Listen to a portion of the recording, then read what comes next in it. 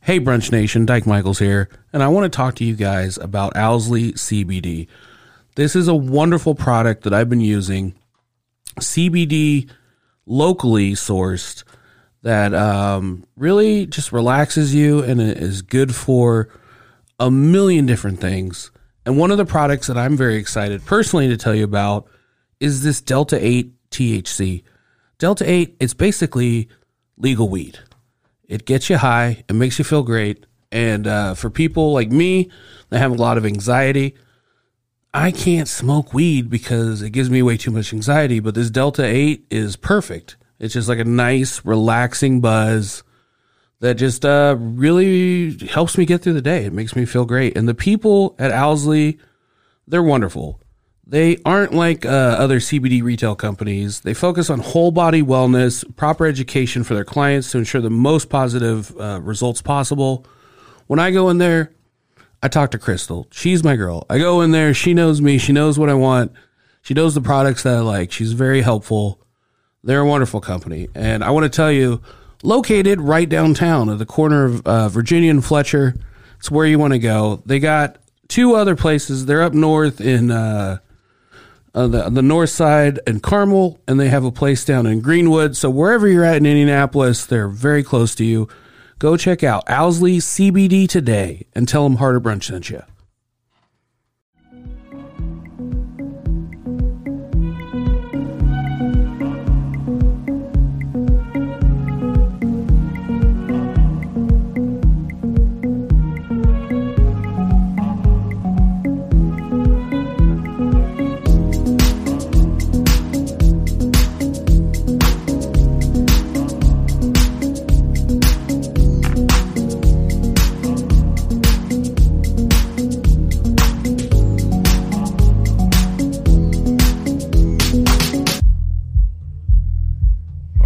Hold on, fuck that. Fuck that shit. Hold on. I got to start this motherfucking record over. Fuck that shit. Y'all get some drinks. Still on this motherfucking record. I'm gonna play this motherfucker for y'all. Hey, y'all get some more drinks going on. I sound a whole lot better. I feel like I've started off podcasts like that before. Like, hold up. Hi, and welcome to the Harder Brunch podcast. I'm your host, Dyke Michaels. With me, my brand new co-host, Bridget Horan. What's up, guys? You may know her from the Drunk Dial podcast or Countless times she bombards her way in here. Chris King is no longer with us. May he rest in peace. R.I.P. Rest in podcasting, Chris King. But we are going to start. I'm very excited about this. We're going to have a rotating cast of characters. Some of my favorite people that we've had on the show are going to come in and be rotating hosts. So Bridget Horan, Thad McKee, and Zane Zadie are going to all be taking turns. And I love when Bridget's on because she also cooks. So yeah. It's great. It's great for me. It's a double win. That's nice. I got here today and Bree was like, oh, yeah, I'm the guest bartender. And I was like, I'm just the unpaid help. So just let me know if you need anything. And to be fair, she was also unpaid Yeah, I was help. going to say, Yeah. was the bartender paid? But guest sounds better. Than, Oh, yeah. Throw a title on there. Unfortunately, still with us, the sauce boss of Indianapolis, Zach Rohn. Hey there. I'd like to make a bit of a retraction. I feel like in naming the episode last week, I may have made it sound a lot more permanent what happened to Chris King. He's not gone forever. He's not gone from the realm of Earth. Right. He's just gone in our hearts. It's just dead to us. Right, dead to us. He'll probably be here in body every so often. Well, that's good. That's the worst way to say that in the whole world. He'll be here in body. Just think about Chris King's body. Very special guest with us in studio from Gallery Pastry Shop, Chef Ben Hardy. What's up? Hey, well, I'm very glad you could make it. Welcome to the program. Glad to be here. Goose the Market hat twin. Yeah, that's how I knew you were cool. And I saw your Instagram, and I was like, That's when I became cool. Yeah. I threw the goose on. He very literally was talking about it last week. He's like, see, other people wear the goose hat all the time, too. I love it. Yeah. You just validated what he has been doing already. So So I used to, I'm still a part-time bartender, but I used to bartend at Hotel Tango. And I had the other hat that said Goose spelled out. Right. And everybody would call me Goose. And I was like, And you're like, yo, this is not my call sign. Yeah, this isn't Top Gun. And then I just switched to like the one with the logo, and then it just stopped. And I was like, oh, this is a dope hat. And now I get, is that a flamingo? I'm like, have you ever seen a flamingo? What sort of janky ass flamingos have you been looking This at? is the shortest flamingo in the world ever. Now I met you at a bar a couple weeks back through a mutual friend, and Commodore. I can say I actually didn't know who ran Gallery. You're a big deal. You're a big deal, and I go to your LinkedIn. I mean, we get some hot shit chefs on here, but you are the hot shit chef.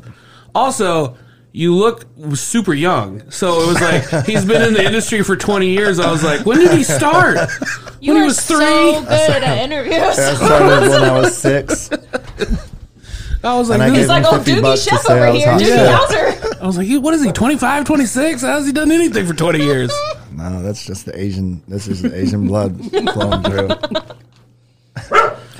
But you're a teacher. You teach pastry chefs, right? Or you did teach for a while? I taught for 5 years. Yeah, Yeah. How'd you like that? it was fun. It's a little bit of an industry change. Sure. Going from hotels and restaurants and 80 hours a week to you have the weekends off and holidays. And you have It's a like- salary. But you got to teach you goofs have a like the curriculum. sauce boss of Indianapolis here. You know what? I just had the pleasure of walking and bumping into him in the halls. I don't know that. Yeah, I never had any of your classes. You did show me how to pipe chocolate once, but that was like after class or something. Don't blame him for that. Yeah, no, it was all his fault. Extracurricular. Oof. Just get the number 2. Don't pay attention to the chocolate. Yeah, teaching was fun. Teaching was a good time. And you did that where? At the Chef's Academy? Yeah, the Chef's Academy. So in my career, most of it it's the how. Mm-hmm. So how do you do this? How do you do this? And then you just turn and crank. For pastry, for me, when I started teaching, it was the why. So when I started understanding the why, that's when I really kind of started calling myself a chef. So being able to manipulate and understand the relationship of the ingredients and stop blaming a recipe and really start paying attention to the ingredients. That's what. Did you start off with the baking and pastry? Or did you start off? Yeah, right out the gate. Okay. Yeah, I graduated high school when I was 17. Went straight to Pittsburgh. Wow. Went to a little cordon bleu school. Nice. Graduated. At the top of my class there. So now that to me, it's always like. So that's what he did different than you. You went when you were 35. He went when he was 17. That's how he's got 20 years. Yeah. Yeah, that's how I got 20 years. I definitely do Started not call when I was 7. Definitely do not call myself a chef. This is not true. No, but I always think that people that are baking and pastries, it's a very much, there's like a different side of the brain. Like, are you good at math and science, I think part of logic, reasoning? Yeah, so part of like my how I'm designed as a person. It fits into pastry, but also pastry, like the industry has kind of pushed me into.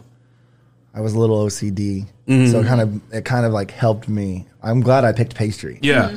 But also pastry has helped define some of those OCDs, but being a chef has also taught me to just chill and relax and let the food be food. Kind of all tempers it together. Yeah, It's like it does. working with specific things. But my art skills have definitely increased.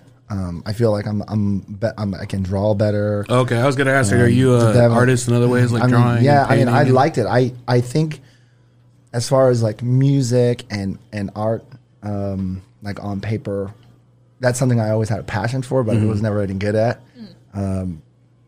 I mean, I still don't play music, but I could draw a little bit better. But definitely math. I mean, that's an exercise I do, 8 to 16 hours a day. It's just, it never stops. I somehow just got enough math that I can like convert a recipe with a calculator. Right. But I'm like whatever the version of math where like you can't. You're like would be illiterate almost. I feel like in math, like I tried to do some long division the other day, and I was like, "There's something about a remainder. I don't know." There's like carrying something over. I don't know. Like Bridget she's an amazing pastry chef, and she draws like on our other podcast. Like she'll just sit there, and her doodles are better than anything that I could draw if I like really tried. So it's always interesting to me, like the different sides of the brain. Like baking a pastry is an exact science, you know. Like if you fuck something up, it's it fucked. tells you when It's you mess science. up. Yeah. Like I like that it's like figuring out like when you're making a recipe and like creating it is like figuring out like the right amount of like leavening or like how you're gonna. It's like I just think that that's fascinating. Same. I like science. How long? So between going to school and teaching, how long were you just in the industry before you started teaching? I think I started teaching. It was a little over 10 years. Okay. It was a little over 10 years. So it was hard for me to. I had an offer, a conversation from one of the chefs a couple years prior, but I never felt like I had anything to give. I felt like I needed to develop a little bit more. Because there's so many facets of the industry, especially in pastry. Oh yeah. There's a lot of investment in pastry. So if you're in a hotel and they're like, we'd like to put a pastry program together, I mean, that's staff, that's kitchen, that's equipment, that's and then throw ingredients on top of that. And then they just have to show up and do the job. So Yeah. there's a lot of pressure. There's a lot of responsibility and a lot of accountability for an operation to take that type of enterprise on. So being a part of the industry and actually being able to produce pastry and train with chefs that know what they're doing and to do all of that in Indiana, I mean, I count myself blessed. So these were like big hotels. Well, I say Indiana, but my first job was in Louisville, Kentucky. Okay. It was at the Seelbach Hilton.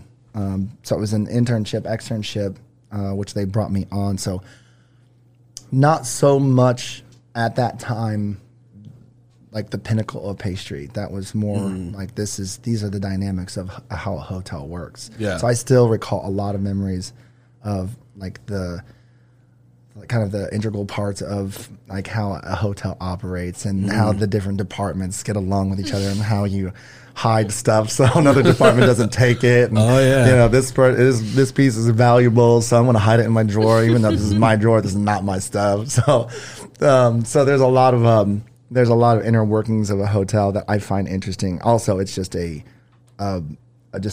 cesspool of personalities and people. So it is a never dying networking system. So I don't know why this just popped in my head, but I used to work at the Radisson by the old airport. It was like one of my first like cooking. Well, I don't know. It wasn't one of my first jobs, but like when I was like in my early 20s.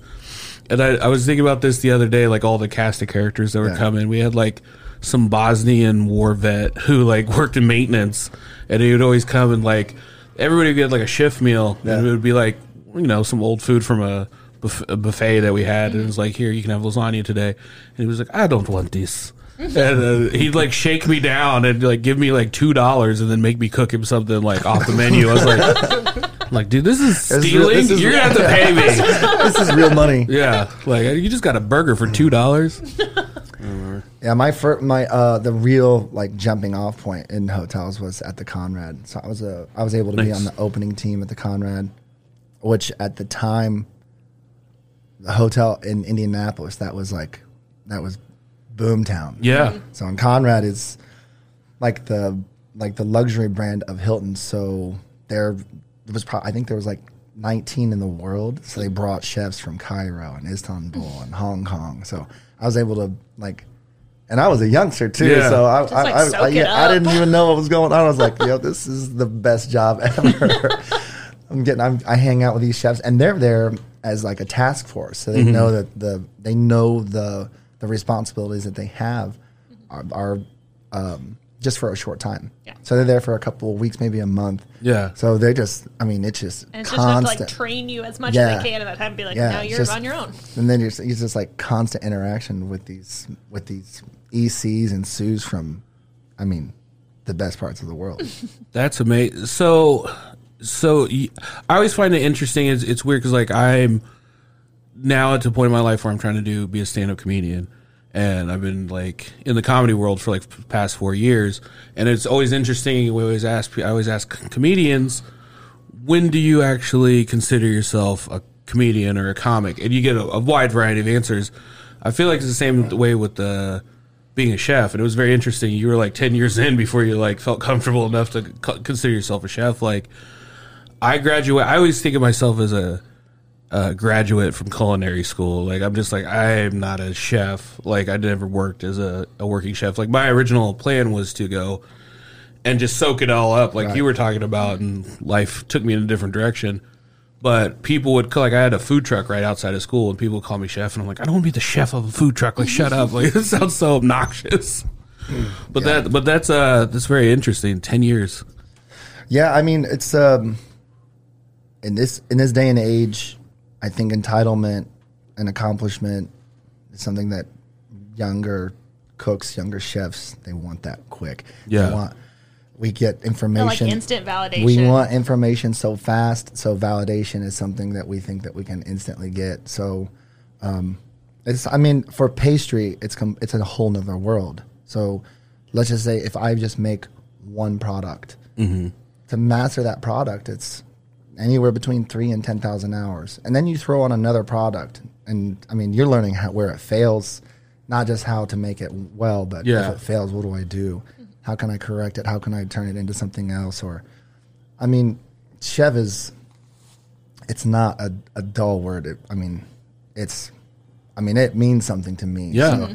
So to like blindly call myself a pastry chef. Now I worked at some restaurants where I was like the team of one, and they're like, this is our pastry chef. And I was like, well, I have the title, but like, to say that I'm I am a one. pastry chef, I've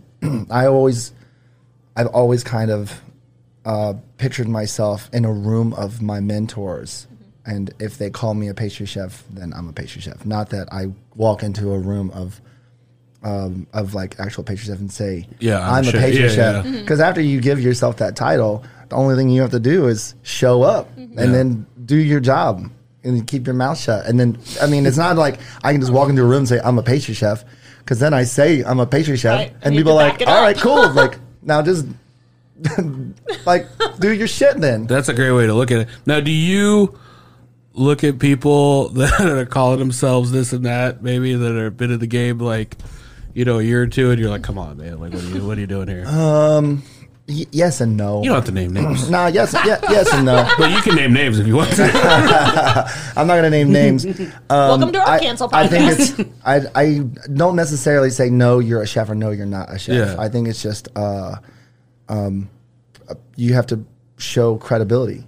So, I mean, every time I show up to work, I don't want to lose credibility. So when I'm teaching someone and then they go off and they show that same technique to someone that they know, or in a crowd of people that does know, I don't want them to say, I learned this from Ben Hardy. Yeah. Like, this is how you temper chocolate. They're like, no. No. Like, this don't is put my not name how on you do that. that. And they're like, who taught you that? Oh, yeah, that was Ben Hardy. And I'm like, no. So I think it's just proving yourself every day. I think and proving yourself in front of people, in front of people that do know. I think that's how, like, the validation that I get from calling myself a pastry chef. I've had chefs say, like, hey, you're not a real chef, you're just a pastry chef. Oh. And I'm completely fine with that. Wow. So I mean, I'm not going to lose sleep on that. I'm still have a job to do. Right. So tomorrow there's still going to be a wall in front of me that I have to push through. And whether or not you think I'm a pastry chef, it's not going to make that wall exist or not exist. I'm still going to move forward. So I don't care what you think of me. I do deep down, just because, I'm soft. I'm soft and I'm sensitive. I always thought a pastry I'll is cry at home by being. myself. Yeah, I'll cry a little bit, but then tomorrow I'm going to come back and make pastry. Still do it. Yeah, screw you. I always think of pastry chefs as being like I always think of chefs as being doctors and pastry chefs as being surgeons, or like where it's like a specialized things. Like they're a doctor, but like this guy does foot surgery, like this guy does. But I would never. That's so fucking rude. But imagine that, some asshole chef out there. Yeah. I think yeah. you made a good point too. Is like I think that what I've always loved about the culinary industry in general is like you're constantly learning. And so it's like it's hard to be like, I feel like when you say I'm a chef, then it's like it kind of implies that you're at the top of your game. And it's like if we're all constantly learning and it's like constantly like learning new techniques and like learning kind of new systems or new kind of restaurants or new hotels, it's like you're not ever at the top of your game, so it's always something you're reaching for. So it's like we're all just works in progress. Yeah. No, I even master chefs, there's few in the world. There's just, I mean, there's a handful. They don't know everything. Oh, yeah. Like, I mean, there's a constant, like, twist on a technique. But even those techniques come from something that is a century old.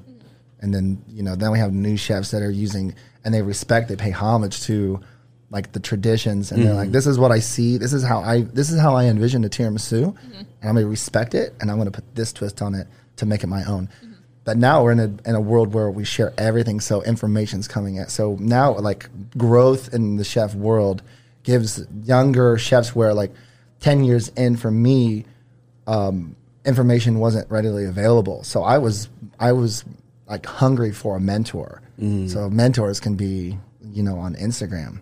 So I think a lot of a chef isn't just making food; it's the dynamic in the kitchen. Like it's a psychology. It's how you communicate with people, how you communicate with your guests. It's the hospitality industry. Yeah. So it is the very meaning of hospitality. So if I can treat a guest with great hospitality for 90 minutes, can I produce that same level of hospitality with the person I'm working next to for 8 to 12 to 16 to 18 hours? So if I can discipline myself that way, I think that embodies what a true chef is. Not just, can I execute this dish? And I think a big part of that too is like you said, just the flood of information. Is I remember like having cooks that I worked alongside, and they would be like, "Oh, I watch the Food Network," and so it's like I think it's this idea of this celebrity chef that it's like is, you know, it's like it's their way or the highway, and they throw things at the customer. It's like that's not what we're here for. It's like at the end of the day, we're here to make them happy and to serve them something that's magical and kind of takes them somewhere special. And it's not about you being, you know, throwing pans in the kitchen or being Gordon Ramsay, or it's literally about kind of, like you said, hospitality at the end of the day. Have you seen the industry change a lot in as far as that goes? Yeah. The industry is a lot more impatient, I believe. I heard this from the chefs that taught me. They're like, yeah, well, we didn't expect a paycheck. Like, we had to pay. And we slept on the floor, and it was always harder. You know what I mean? And then I was getting yelled at and demeaned and like talked down to. And you're then, like, why would you do that? And they were like, you have no idea. And I was like, you know. So I took those same things, and I'm like, so, well, if I can learn and get beat down, can I teach and uplift? So there's pros and cons with that, and I get results that I didn't expect to get. So I'm like, okay, well, maybe I have to come back and retool my thinking, but. You know, if you start something from scratch, it's always harder. And as it becomes refined, so there are things that are going to change and evolve. So the dynamic in the kitchen has definitely evolved. I mean, the chefs, more times than not, can't just walk in the kitchen and just put their foot down and start yelling and screaming. It's more of that's not the way that I run my kitchen. Yeah. So it's honestly, even if there's a chef that can come in and demand those things at that, you know, with that energy, that isn't the type of environment that makes me happy. Yeah. So I'm not gonna work 100 hours a week and be unhappy at the same time. So my core is the food is really easy. The food takes care of itself. Yeah. You follow the recipe, you follow the rules. They tell you when you're being an idiot. And then you change, and you're like, okay, I'll stop being an idiot. I'll treat the sugar this way, yada, yada, yada. But the dynamic between the people, that is a constant change. So when I'm selecting people that I want to work with, I go for pure energy. So my interviews, it's a higher, or it's I walk away from an interview 2 minutes in. I've got up from interviews, and I was like, well, you guys can finish the interview. I'm good. You're hired. You're hired. So you guys can talk semantics. You guys can talk awesome. about the payroll and schedules and stuff like that, but you're in. But it's really about who you want to be spending that time with. So, I mean, I read people's energy. So people can learn pastry. I mean, people can learn to follow a set of rules. Yeah. but it's hard to change someone's like how they're designed, and it's okay. Like if people like, no, this is the structure that I need, or this is the type of kitchen that I want to work in. I'm like, that's dope. Yeah. You go work there. You don't have to work here. This isn't the space for you, but yeah, like gallery is one identity of like a kitchen crew. So this is what I would like it to be. If we can do this, if all of you can perform at this level, then let's show like the city or the world or the people in front of us. Let's show them what we can do. If we can do it, that's great. Let's have fun doing it, and like try not to take it home with you. Yeah. Yeah. it's true though. I feel like it's like I would rather 9 times out of 10 have a like young cook who doesn't have much experience but is excited to be there and who like wants to learn than somebody who comes in and like already thinks they know everything and doesn't want to like have it, because it's like my thing is like I always want to hear in any space I'm in, like give me your criticism, give me your feedback, and I think that it's a respect breeds respect in kitchens. And I think it's like very rarely anymore that you can have a chef that's just like, I'm going to scream at you and demand your respect. People don't respond to that as well anymore. No, I think it's harder to discipline yourself to be in an environment where you can take criticism and still be at the top. Yeah. Do a brunch podcast. You'll get a lot of. They pull no punches. Speaking of which, it feels Just weird. do a Yelp podcast. So our old co-host had never seen food before. Yeah. So every time For someone who worked in the industry for years, it was like he would say things sometimes. One time it was like a steak, like a sliced steak, and he said, "Is this liver?" And it's like, "What's happening? It's a ribeye." my favorite is I brought out gumbo one time. He was like, "What is this, hot dog soup?" Oh Jesus! Hot dogs and rice, I think. Hot dogs and rice. Yeah. So we came up with this menu about a month ago. Mm-hmm. I don't know why we were doing Kentucky foods, and then I was like, I'm from Louisville, and so I think I was just like, And I worked in Louisville. yeah. So And the Derby. which Yeah. it all, And the Kentucky it all Derby. well, that's matches up. that's why we moved it to today. But I don't remember the original thought of why we started doing it. I was like, this is obviously a Derby Day Well, episode. I think you were like, yeah, I'm running out of ideas. And I was like, you could literally do anything. You could pick a state and be like, today we're doing Kentucky brunch. Today we're doing Texas brunch. Today we're doing California brunch. And instead you were like, nope, there's no more themes. So then I was There's no more sharing the themes. themes. I do get writer's block sometimes with menus. Like sometimes they just pop off, or I think about a guest and I'm like, oh, this would be perfect for this guest, or this would be perfect for this day. And then sometimes it's just like, I feel like you have a lot on your plate too. It's like you're working full time. You do Red Flag Comedy. You're doing comedy shows. You're doing the Drunk Dial. You're doing Harder Brunch. well, I don't want to be too many Johnny repeats too. I like doing new stuff, and all my friends will let me know if I've cooked some. If we had disco fries twice, I and love I'm a poutine year. as much as the next Yeah, person. But like poutine again. I was like, that was 7 months ago. Yeah. Yo, is this real hot dog and rice in the gumbo? Yeah, I saw the grits coming out. I was wondering where the shrimp was. Yeah, I made shrimp and grits 3 times, asshole. well, the worst was when I cooked, when you were out of town, and I cooked and I made shrimp and grits, and Chris was like, "Oh, great, shrimp and grits." Let me And I was guess. like, He "What's told you to make happening?" shrimp and grits. I was like, "I've never been here when he made shrimp and grits. I thought that was a fun brunch." This food was really fun. Some of this stuff, some of these recipes, I don't know. So the Benedictine spread, which is basically supposed to be, Salad, dip. so my understanding is it's supposed to be like a English tea sandwich filling that's like deconstructed, basically, right? That's You talking about the light ranch? That's exactly what he was talking about, Zach. that was pretty I wasn't even Pretty here for that. And I walked in and I was like, "Is this ranch?" pretty fair. Well, like I thought it was supposed to be more of a spread. And Bray said, "No, don't I say also, that." I also the recipes I looked at, like half of them said put green food coloring in it, and I was like, I'm not doing that. You called me yesterday and were like, "So when you've had this before, have you put green food coloring in it?" And I was like a key lime pie? No, I don't think so. Sometimes I feel like something can only be the sum of its parts, and that was a lot of mayonnaise and sour cream and cream cheese, and then a cucumber, and I was like, Masquerading with green food coloring. This is so I don't know if it would have been better as part of a tea sandwich. Or St. Patrick's Day brunch. Yeah. Yeah, I'm not sure you're supposed to put it out like a bowl of queso. St. Patty's Day. Just dunk that toast point right in there. Welcome to Harder Brunch. Here's a bowl of ranch and some toast. Hey, you're a guest. Eat this. Eat this. But the pumpernickel toast was awesome. Well, it was Cajun. I don't Blackened toast. It was milk chocolate toast points. I don't know if you know the chef, but I'll give you one of my baking and pastry tips. Hit me. is I just do everything a little shitty, and then I call it rustic. Rename it. Rename it. I do like how People every don't time- know. Every time you ever talk about your food is like we give you a hard time, but we always are complimented. It's very good, but you will just like immediately start explaining to it, and then as you're explaining it, you will take it apart a little bit at a time. And it's like, no, just like stand behind what you just made. I honestly feel most things, if I do it twice, I can have it down. I have a pretty good understanding of it.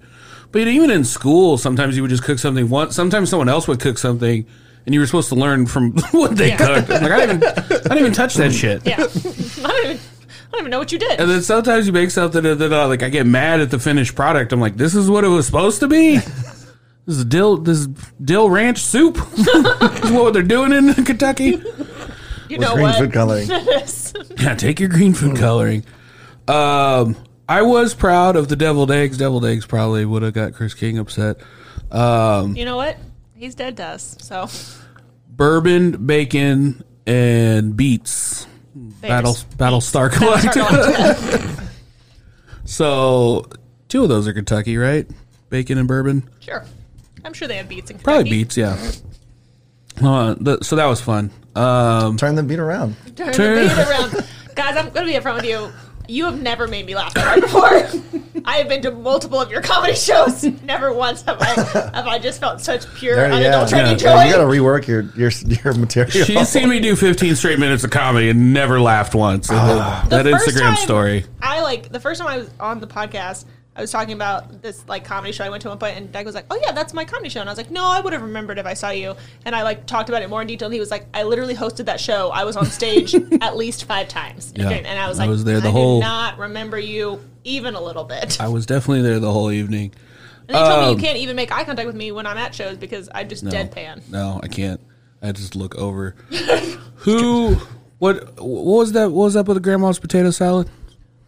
These are all just. Well, you were like, "Is this your grandma's recipe?" And I was like, "No, it's like a Kentucky thing, but it's one she always used to make." So all the recipes I made today are things that my grandmother always cooked with us. But it's like a just simple potato salad. It's like shallots, chives, green onions, red wine vinegar, apple cider vinegar, olive oil.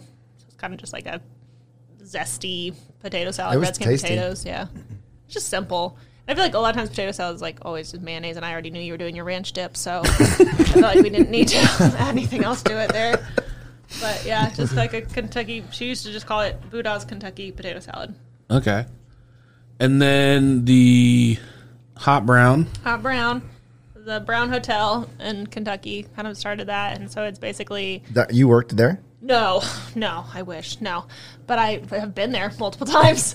No, but my grandmother was a waitress there when she was younger, and so it was like her favorite thing to make. So it was it's like toast points, and it's not toast points. You made toast points. I made toast. It's toast and like roasted turkey, bacon, sliced tomatoes, and then you make like a Gruyere cheese sauce and broil it. Open face sandwich style. Which Zach told us he really enjoyed the open face Favorite sandwich. kind. I feel like open face sandwiches are the best kind of sandwiches because they don't judge you. You can look dainty eating a regular sandwich, but you can't look dainty eating a beef Manhattan. It's good first date food. Right. Yeah, You like really get to nachos know and someone. chicken Oh, wings. the table. Yeah, let's get this out right now. Let's eat open face sandwiches Let's and tell go. secrets. Let's go. Tell your secrets. I'll Yeah. tell mine, and With let's a eat. mouthful. Yeah, and let's beef eat Manhattan. this open face sandwich as fast as we can. That would be a No fantastic napkins. dating pop-up you concept. should. Like a speed dating thing, Yeah. only you have to eat like a really messy thing in front of each other. Yeah. I like As that. quick as possible. Then of course Kentucky Fried Chicken, which I did sweet tea. Did anybody pick up? I didn't eat the chicken yet. Could you tell that it was brined in sweet tea at all? That's good. Did you? Yes. Okay. I was like, I like how I said yes, but then you looked to Zach for validation. Yeah, I thought it was weird too. But Misogyny never ends. the garlic grits. That's a Kentucky thing, I guess. The garlic I mean, yeah. addition of garlic to the cheddar grits. Yeah. Zero shrimp. Just Had to switch it up a little bit. omit the shrimp. You got to go deeper south for the shrimp if it's in Kentucky. Just And the, then just the garlic. The bok choy I just had in my fridge, so it didn't really have anything to do with Kentucky. I just needed something green on No, there. thank you. That was for me. A little misogyny and racism. That's cool. Thank you. We just smatter Thank it in you. there. No, Smatter it. I called picked it up. I was like, well, I'm going to take double portion. Yeah. So. It's called the Harder Brunch number 7. Dyke will like make notes, and so he called me yesterday and was like, "What is wilted lettuce greens?" And I was like, "What are you talking about?" And he was like, "I wrote wilted lettuce greens here, and then circled it 3 times with an arrow, and I don't know what it means." And I was like, "I also don't know what that means. That's not something I shared with you." We made this menu up literally like a month ago, and then I was like, "Hey, I can't find this on my phone." And she goes, "No, you wrote that down on a piece of paper somewhere." Just a loose piece of paper. And I found it, and I was very excited, but it looked like a Nicolas Cage like National Treasure map. There was just circles and arrows and a Da Vinci Code, and I was like, I don't remember what any of this stuff is. But the best is he even later asked me about the wilted greens, while Bridget was there, Yeah. because he's like, so how should I do these wilted greens? I'm like, I don't know what you're talking about, Yeah. dude. What wilted greens? Nobody knows. I think maybe in your head you were thinking like South collard greens. I don't know what you were thinking, but it was good. It was a month ago. Who knows? Who knows? And I've slept then, since and then your derby pie minus the julep. Yeah, I made a mint julep ice cream and did not factor in. It was late when I was making it and did not factor in the fact that booze do not All the set alcohol? julep. And instead All of the being alcohol? like, instead of making like a mint ice cream that I added some booze to, I made like a mint julep and then put it in with a creme anglaise and was like, there you go. So, Mint julep yeah, ice I have cubes. a really delicious mint julep sauce now. You can make slushies. Yeah, it's pretty good. But yeah, derby pie. Grandmother always used to make it where in her custard she would put cocoa powder and melted chocolate instead of having like chocolate chips in it. And so Nice. it's like a delicious chocolatey pecan pie deliciousness. Yum. We're going to take a quick break, and we're going to be right back with Chef Ben Hardy. There was too much. It was a new co-host. There's too much stuff going on. I'm excited. It's fair. I don't know if that was a good idea. Watching you do it was nice though.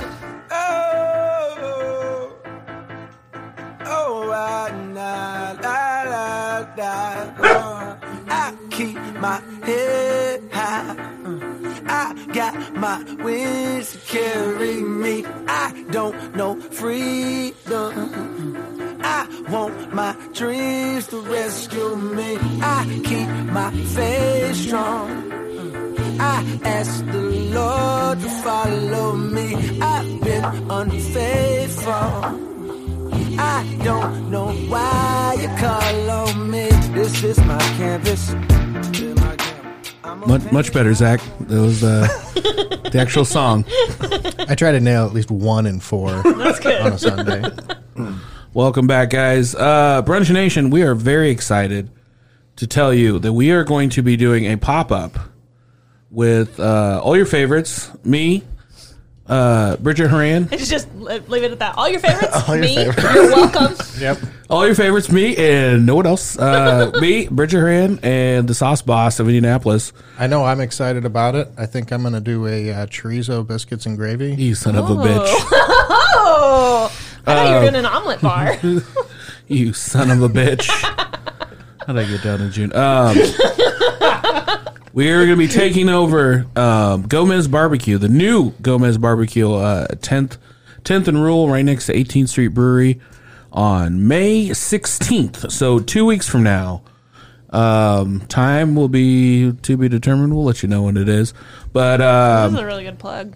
it's going to be some amazing food. I'm going to... What is the full menu? I know I'm doing the biscuits and gravy. I think Yeah, you're... I'm doing the cinnamon roll. I'm doing biscuits and gravy. I'm going to be doing a... Oh, you're taking that one. So now Are I you need to come also up with doing one? cinnamon rolls? Yeah. Fucking asshole. I'm going to be doing a chorizo biscuits and gravy and a vegan biscuits and gravy and cinnamon rolls. Mm-hmm.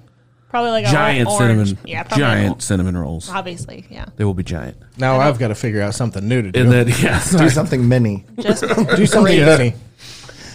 I'm gonna do a mini omelet bar. Teeny Yeah, tiny. tiny little ingredients. I like it when Dyke was telling me about it. He was like, you'll make a dessert. I'm gonna make the biscuits and gravy. Zach's gonna make something with meat. He's I gonna was make like, a all 1 egg right, omelet. Just something with meat. Just a 1 egg omelet. A meat roll of some sort. You know what, guys? Just trust us. It's gonna be good. It's gonna be fun. Plus, Gomez has a liquor license, so we'll be slinging beers and wine. So even if it's not good, you can be liquored up. Yeah, even if it's not Get good. liquored up on a Sunday morning. And then hang out with your favorite Heart of Brunch cast member.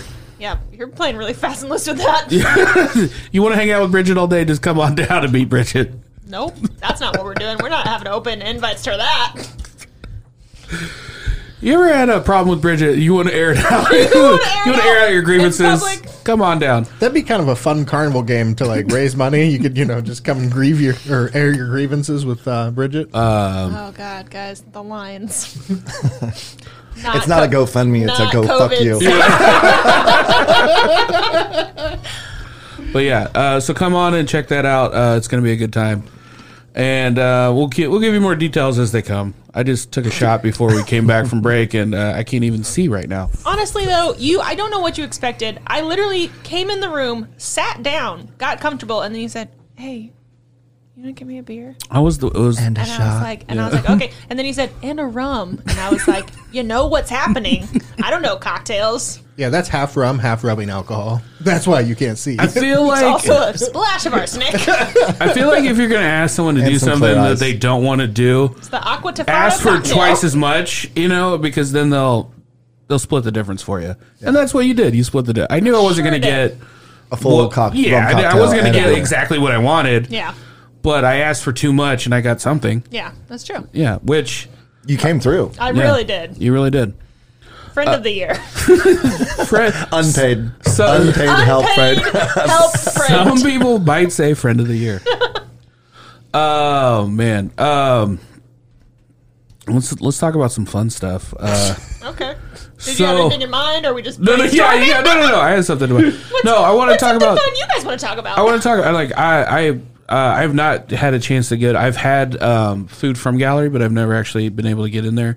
But I know, So good. I've had friends do comedy shows there. I've had like you're a hype beast. You're making pastries cool. Thank you. You have 2 spots, right? You have a spot down. Like what? Yep. So now, what's the difference? Because one time for a show, I tried to get some croissants. Yeah. This is gonna be this is our bad, not your bad. This is Let me just preface this. Yeah. 100% This is the rum our talking, everyone. This This is- is the rum yeah. talking. You know who's not here to defend himself? Chris King. This is really on him, actually.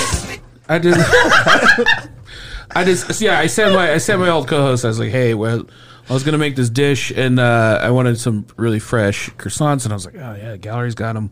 This will be great. And I feel like I even sent him the address, and I said, hey, just go pick up 6 Yeah. 6 croissants. I feel like you called to let them know. It was pretty that- idiot proof. So he went to the downtown place, which is not where I told him. Or wait, he went to the wrong place. Yeah. He didn't go downtown. He went to Broderpool. Okay. And so the people I had talked to it was the wrong shop. Right. And again, 100% his fault. And so he goes in and he's just like, he's I'm here to pick up a special order. Yeah. Special order for Heart of Brunch. He's late to the episode, right? He's late to the episode because he's trying to get. And he goes in and like, I don't know, we don't know what you're talking. No one called us. And he was like, oh, I think he did. Yeah. And then I'll tell you. Makes them feel bad. They then start making the croissant, they're like getting we some have, ready. yeah, we Like, have some. They need to be. I think they need to be. They were frozen or something. No, they weren't frozen. There was something. That was I like, think they just weren't out yet. And there he was like, yeah, it was like, it's going to be 20 minutes. And I just told him, it's going to be 20 minutes. And I go, I would rather have you here and start the show. Yeah. We can just scratch the croissants for today. But I feel like he fucked up, so like made them start like 6 croissants. I feel like they started making it and then he just left. Yeah. And they're like, Mr. King. You got my number Mr. now. King? Just hit me up. Just hit me up. And then I was like, did you pay? Did you tip them? Did you? And he goes, I got nervous. I got nervous and left. And I was like, I just left. you son of a bitch. Now we can never go in there. We can never, Whatever. never allowed Nah, to- just a Now we're croissant. banned. It's just a croissant. No, but Come back. what is the difference between the 2 spots? So, Gallery Pastry Shop, in August, 5 years. Nice. 5 years is going to be a big milestone. So you guys are going to have to come out and celebrate with us. Yeah, It's going to be a celebration for everyone to forget. The last 18 months. It's going to be a hit. I mean, our 1 year birthday was a smash because we exceeded our projections, and then it was like go into brand development. So we started developing a brand, and it was working countless hours to make sure that we're making consistent product. Year 3 hit, which is a milestone for me. Like restaurant, if you know restaurants, year 3 and 5, those are big numbers. You're a real boy now. Those are big numbers. Yeah. Yo, we're on the main stage. So it's just put your apron on and don't fuck up. So you can call yourself a chef or not a chef. So just show up, shut up, and do your job. So year 5 for Gallery Pastry Shop. This one was a cinder block gray box when we got it. It was an art restoration company. So when we walked in there, paint lines on the floor, no existing walls, one kind of like a mud room bathroom with an exhaust fan. So everything we put in, all the sinks, we ran all the water for our sinks and the dishwasher, and we brought all the equipment in. We turned it into a restaurant from a room. Which is also kind of a nightmare if that's not your background. Yeah, it was a nightmare if it is. If it is your background. Yeah, it's hard work. I've learned a lot just with the ownership aspect of it. But thankfully I didn't do that. I didn't do any of this by myself. So I've got a great business partner, Allison Kiefer. She is immaculate, just a cutthroat business partner. So it kind of allows me to stay in the kitchen and do what I do and be where I belong. So that's great. So we have a great dynamic. We have a great partnership and great dynamic. So, but our first year we ran with no walk-in. We did everything out of reach-ins. So if you can imagine, and part of the pastry game is a necessary tool is a freezer. A necessary tool is a freezer. And really, sometimes a space just in the refrigerator to work in. Yeah, absolutely. I was playing freezer Tetris every single day. I'm master level Tetris. So with tiramisu and other sheet cakes. So that space is, they kind of built it into like a brunch space. So that space is it's special to me. It's not as refined as downtown is. So downtown, kind of our feel was, how can we keep our brand very similar where people know that you're walking in, but it shouldn't be identical. But it's not McDonald's. You're still getting the feel. You're still getting a feel, but it's a different feel. So you want people to go to both. You want people to be like, I like the Run one, same, but then I have a different experience because I love the brand. So we have a couple menu items that are back and forth, but the primary reason for us picking another location was to build a bigger production kitchen because I was bottlenecking in production. So it's like I need more space to produce, as we grow. Just crank stuff out. It's harder. So downtown, the primary goal was to build a bigger kitchen. Let's put a hood in there. Let's do some things that we couldn't do in the first space. So we're analyzing and we're like, let's correct this mistake and let's do this that we couldn't do. And so downtown, it's in my mind from like working in kitchens, it's a little bit more fine tuned. So Broad Ripple, it's more. It's like home. Yeah. It has so much character too. Yeah, so it has a little bit more soul. And I've kind of explained like my philosophy with like the different dynamics of each store, and I was like, it just does. Like Broad Ripple has a little bit more soul. So we poured in so much of our own culture into that. So the staff there that are currently running that have kind of embodied some of the psychology and some of the culture that we put in. So now we're downtown, and so as we grow and expand, Allie and I have to kind of back out. Yeah, else we'll just kill ourselves. So and trust the people. And trust the people, and let them do what they do. Like some of the, and now we're getting out of the pandemic. We've got some industry, like tenured industry people that are just chomping at the bit they're like racehorses ready to go. And then you're like, we opened the door for service, and it's like, we did $1,200 a day. Yeah. We did $700 a day. They're like, I'm ready to do 7,000 covers today. I'm like, yes, I know, it's coming. So we're making it through.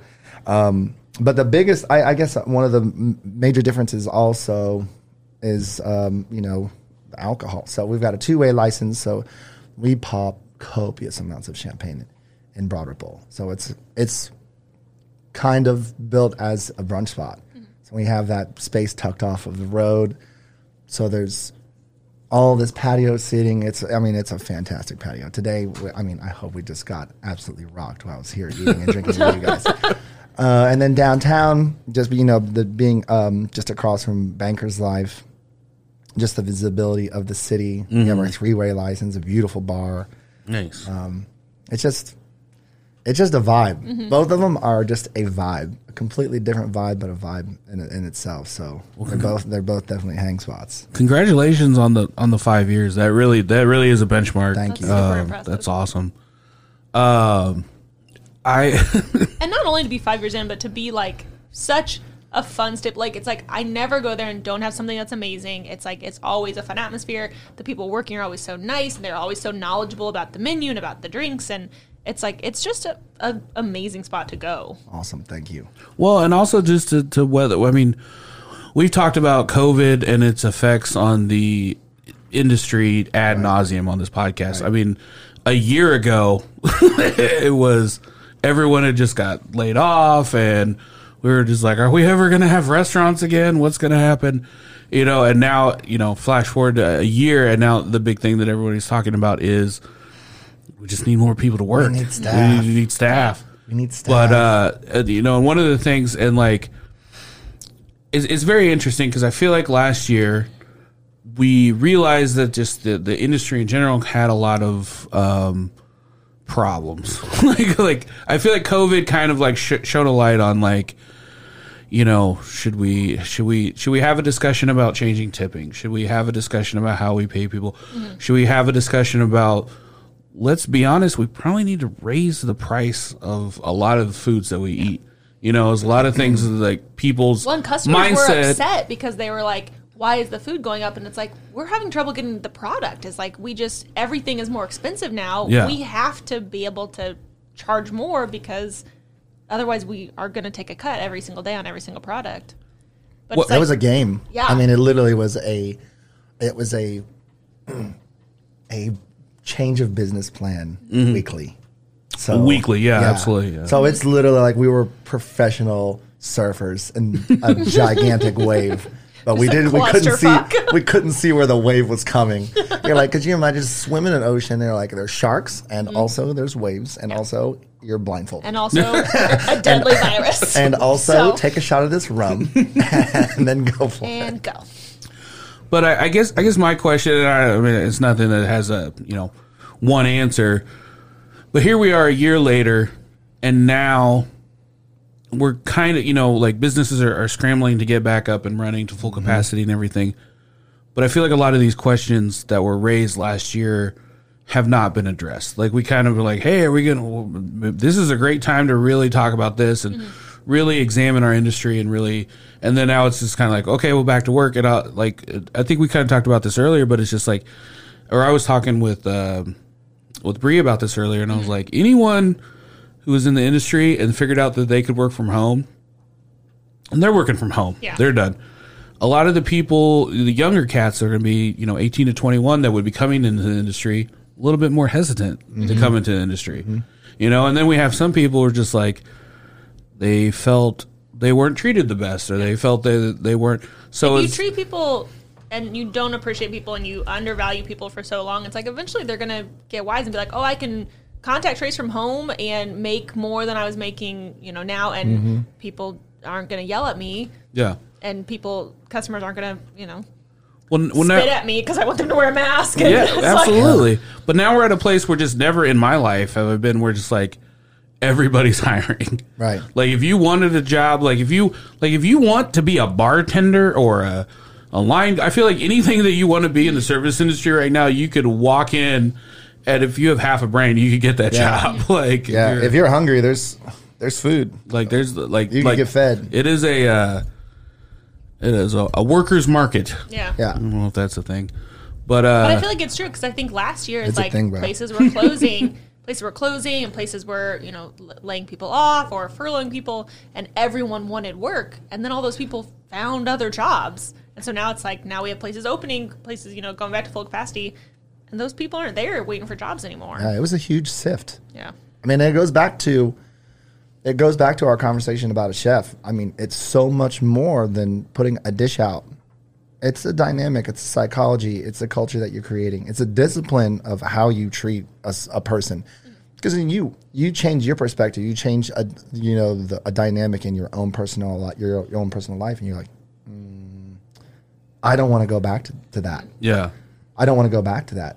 It's not worth it. Like, good money, but you work 80 hours a week under different circumstances of another place that you might work 80 hours a week. It's like it's hard on your body. It's hard on your sleep schedule. It's hard on your relationships outside of work. And it's like if you don't love it and feel completely validated doing that work, it's hard. It's a toll. I mean, So if I got, I'm sorry, if I got paid, if I was getting paid, if I got to sit at home and get paid, Right? if I didn't have to do, if I honestly, I mean, that's what it generated. It generated. I can get paid. I can get. well, there's some people that are getting paid more than they were ever got paid in their life. Hell yeah, they were like, what the hell? I can buy. And especially, like, I mean, I was a person that worked. Zach and I both worked throughout the whole thing.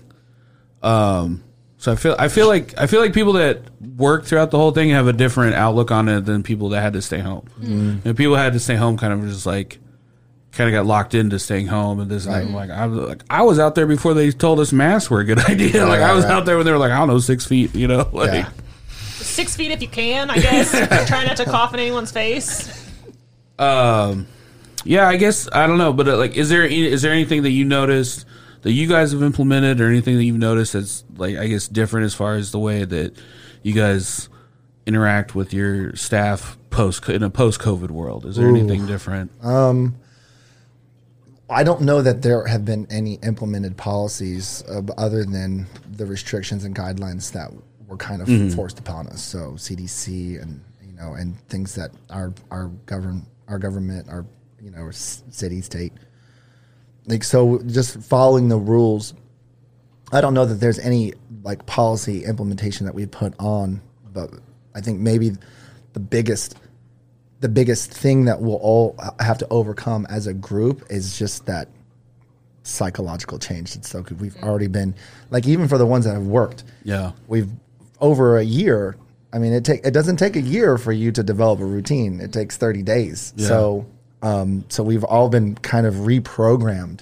So to see when the world, kind of wakes up, and it did in the 20s. That was. I mean, after that pandemic 100 years ago, then it was a huge economic boost. So I mean, I think there'll be that, but I think there's going to be a lot of energy where people are just. It's weird. There's going to be apathetic, some PTSD. Yeah. It's weird being even in groups or being in You said that you were like, we met at a bar, and I was like, out in public? Yeah. Inside? I've chatted with friends, and they're literally, I went to a friend's house, and we've only hung out with each other. Yeah. And they, in their house, and they're like, friends, they will still wear their face mask the entire time. Oh, wow. And they're like, yo, we don't see anyone. It's just us. And you're sitting across the room. They're like, yeah, I'm just being safe. Yeah, that's my thing is my folks, we do family dinners every week, and we go over, and it's until we were all fully vaccinated, it's we had masks on inside, and we sat, my mom would take special care to set up different groups across the room from each other that were all 6 feet apart, and it's because it's she's a first grade teacher, my dad is immunocompromised, I live with my 92-year-old grandfather, and she was it's just not worth it for us. But then I've never felt more peer pressured than once we were all vaccinated. I came in and she was like, you don't have to wear your mask anymore. And I was like, okay, Patty. All right, Patricia. Stop trying to take it off my face, Mom. So what do you do? I mean, obviously, I know being a business owner, you're always super busy with that. But when you're not cooking, when you're not running your business, like what do you do for fun? What's the kickback go to? Ooh, Before 2020. Before, yeah, okay, thank you. I was going to say, I'm a pandemic bad boy. You're like, I guess Netflix mostly.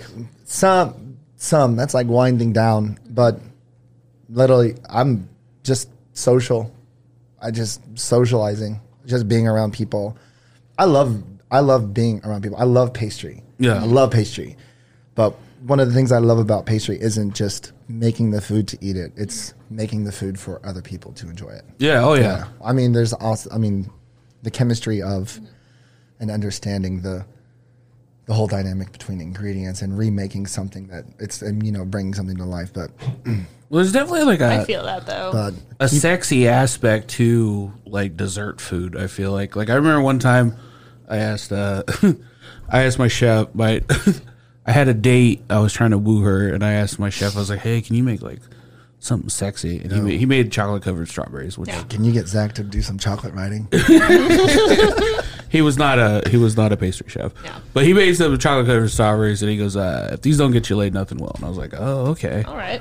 That's pretty ballsy. Yo, just like, what'd you put in those strawberries? But I gotta change my game. I was like, but I've seen I've been working way too hard. We just gotta get strawberries. I've seen some people eat desserts and have orgasmic experiences with it. Like I feel it has but it's sex true. appeal. It's like my thing is like I love breads and things like that. But it's like I'm not big on sweets, but it's like I recognize the sexiness of like a creme anglaise, and it's like that very silky, like it's delicious. And then watching someone eat it is like better than anything that I've ever put in my mouth.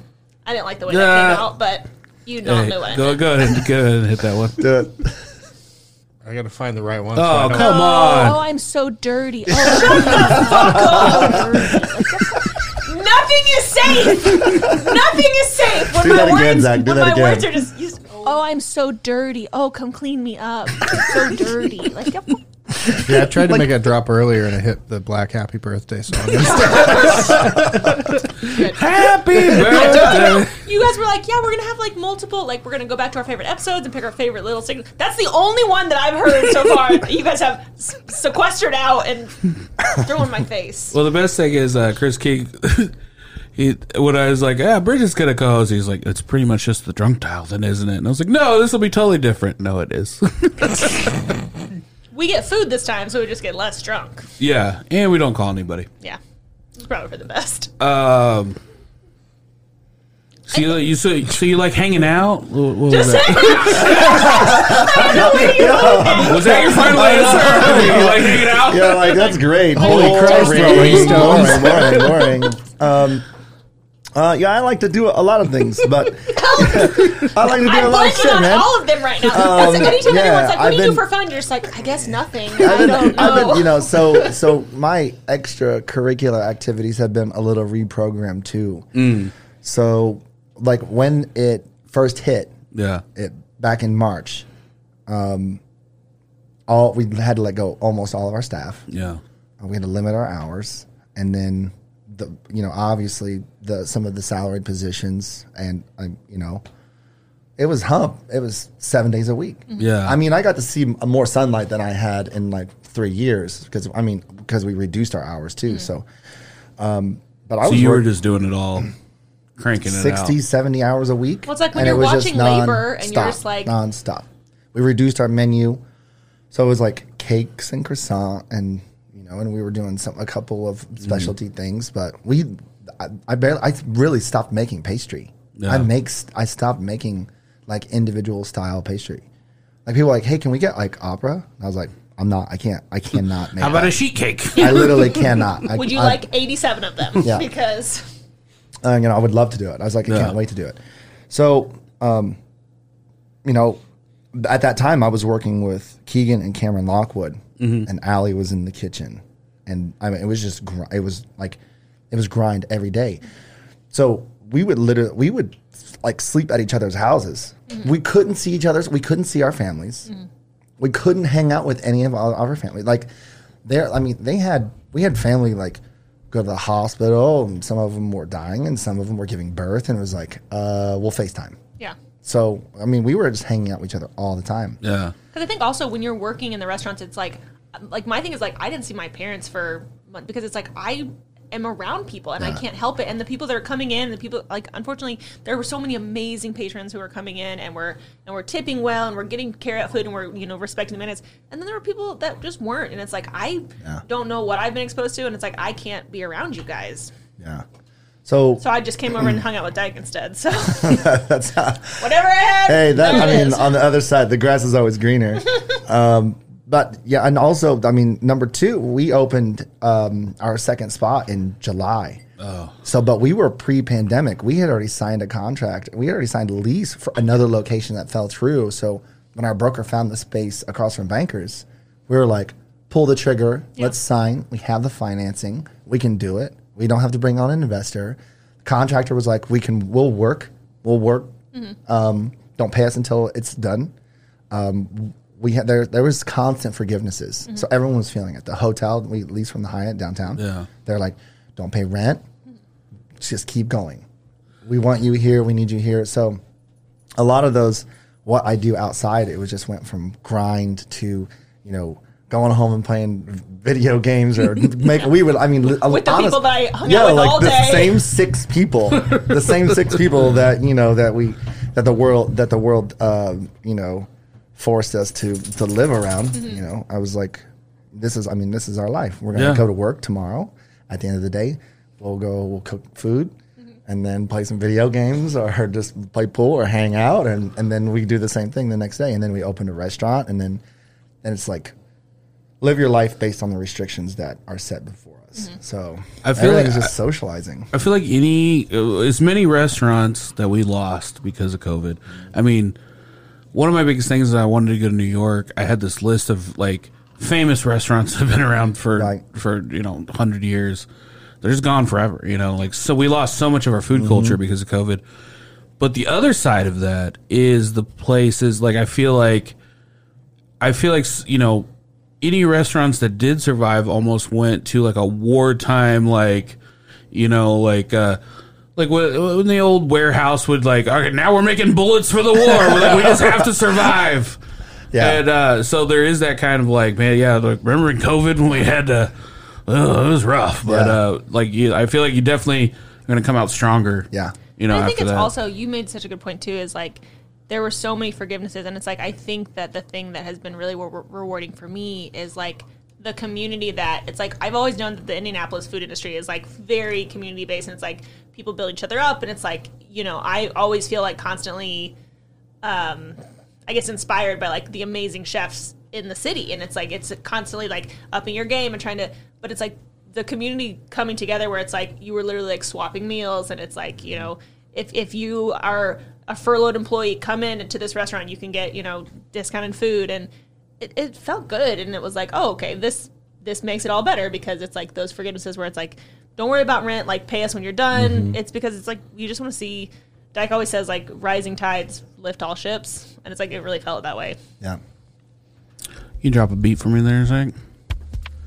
Ben Hardy, where can people follow you on social media and keep up with everything that you're doing? So you can follow us on Gallery Pastry Shop. Nice. Gallery Pastry Bar on Instagram. And if you want to, you know, see like where I really spend my time socially, you can follow me, which I don't tell this to anyone. Well, then don't do it. No, I'm going to. I've already started. Chef Boy Hardy. Okay. Yeah. So for those of you that like to make fun of my name, that's fine. It's fine. I don't care. Yeah, you can't hurt me. Yeah. Yeah. Bridget Hurriam. Oh shit. Every time I'm like surprised. I'm like, oh God, me. Why? You can follow Indie Urban Foodies on Instagram or Facebook, or at indieurbanfoodies.com for virtual cooking classes every Thursday. And Googman House is getting ready to open their kitchen space this next month. So Go check out Googman House and kind of get excited. Check out the work they're doing on their new space, and look forward to seeing you guys there soon. What's the food menu in there going to be? It's going to be pretty. It's going to be German-inspired pub fare with a twist. I know. What's the twist? Chocolate? Yeah, it's just chocolate. It's just chocolate covered strawberries on every dish to make it super sexy. No, it's like things. You're gonna get laid. You're gonna get all I'm saying, you come in there, you're gonna get laid. But it's going to be pretty small, limited. It's going to be about 8 to 10 items. So keep it simple. Again, kind of like trying to learn from last year is like keep it simple to start. You can always add more stuff to it, but it's got a really amazing event space too. So for weddings and things of that nature. Nice. Zach Roan. I guess I'll say if you enjoy this podcast, please check out our Patreon. It's patreon.com/harderbrunch. It's only $3 a month, and you always get a good after brunch episode. He did that way better than you've ever done that. That was really smooth. He's such an adorable company man. Zach, you're smooth. Also, batch number 2 mustard. I play a game where I try to snipe the thing Dyke's going to say out from under him. I'm going to make chorizo biscuits gravy. I'm going to make it. That's my one thing. What are you going to make, Dyke? Shrimp and grits again? You bastard. I hope you guys like poutine. God damn it. With shrimp. Yeah. Check out our pop-up on the 16th and at Dyke Michaels on all social media. We have a show, Red Flag Comedy, this Thursday by Gordon's Ice Cream. Guys, come out, get some delicious ice cream, have a beer, and free comedy on Mass Ave. The 8 best o'clock. kind of comedy. Welcome to the family, Bridget. Welcome to the family. We'll see you next time, guys. Smoking Thank you. goose for life. And they Goose. Goose.